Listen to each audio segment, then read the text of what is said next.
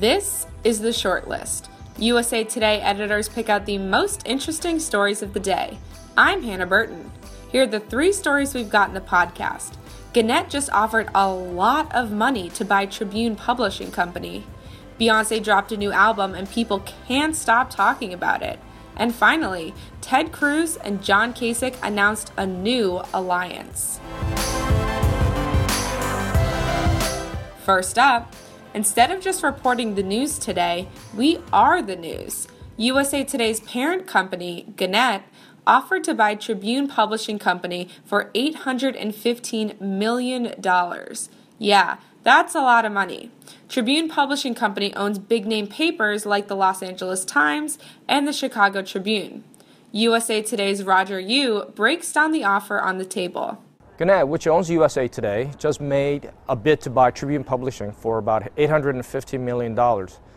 Tribune is based in Chicago, and they own Los Angeles Times, Chicago Tribune, the Baltimore Sun, and 9 other daily newspapers nationwide. It's basically one large newspaper company trying to buy another, but for now, it's just an offer by Gannett.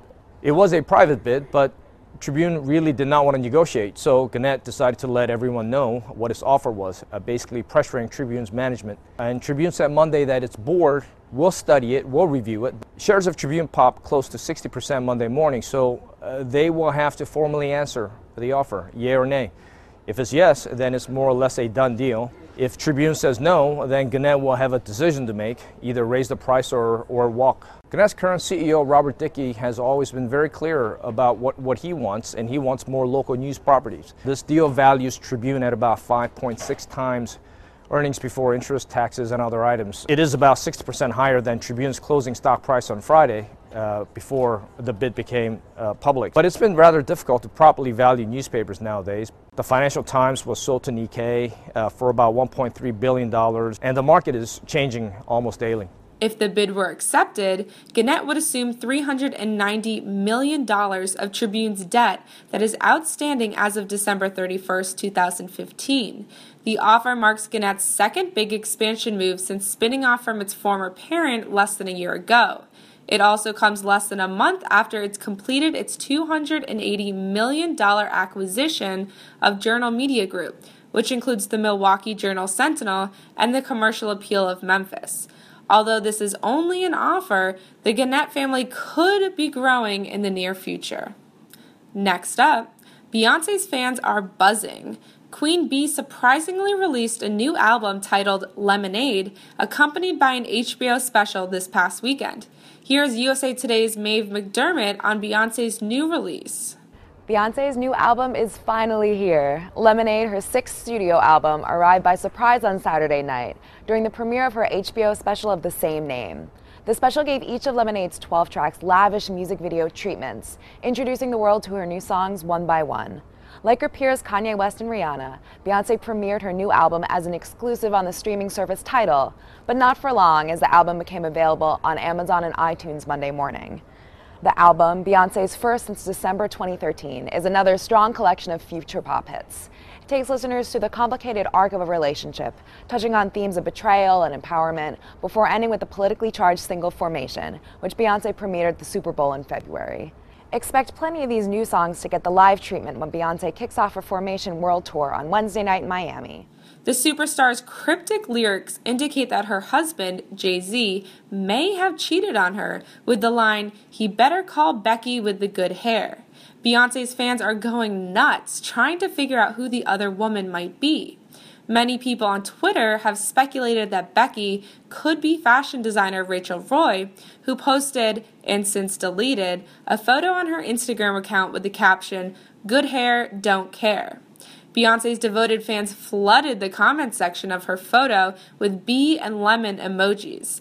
As for Roy's Instagram account, it's now private. Lesson learned? No one messes with Queen Bee.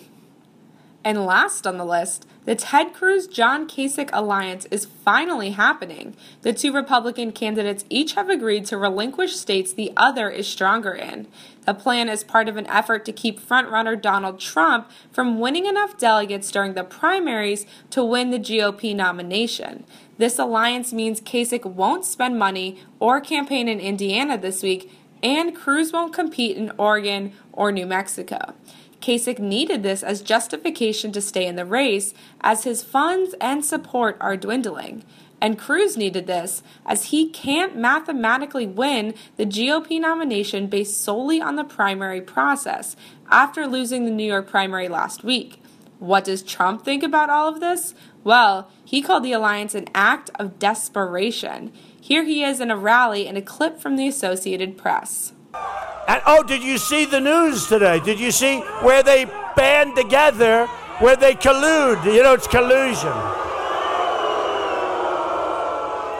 You know, if you collude in business, or if you collude in the stock market, they put you in jail. But in politics, because it's a rigged system, because it's a corrupt enterprise, in politics, you're allowed to collude. So they colluded, and actually I was happy because it shows how weak they are. It shows how pathetic they are. It takes two longtime politicians, right? Too long to beat, except they're way behind. If you add up the both votes and if you add up the both delegates, they're way behind me, so it doesn't matter. But it takes two guys, longtime politicians, to try and get together to try and beat Trump, and yet they're way behind. And I said to myself, that's pretty bad. That's pretty bad. And here's the key. I've only been doing this for 10 months. I haven't even been doing it very long. Well, that's it for the short list. Tomorrow morning, be sure to listen to USA Today's 5 Things, giving you the top stories you need before you start your workday. The short list and 5 Things are part of the USA Today podcast network. You can stream or download our podcast on iTunes, SoundCloud, or Stitcher. Tell us what you think. Tweet us with the hashtag #TheShortlist. I'm Hannah Burton. Thanks for listening.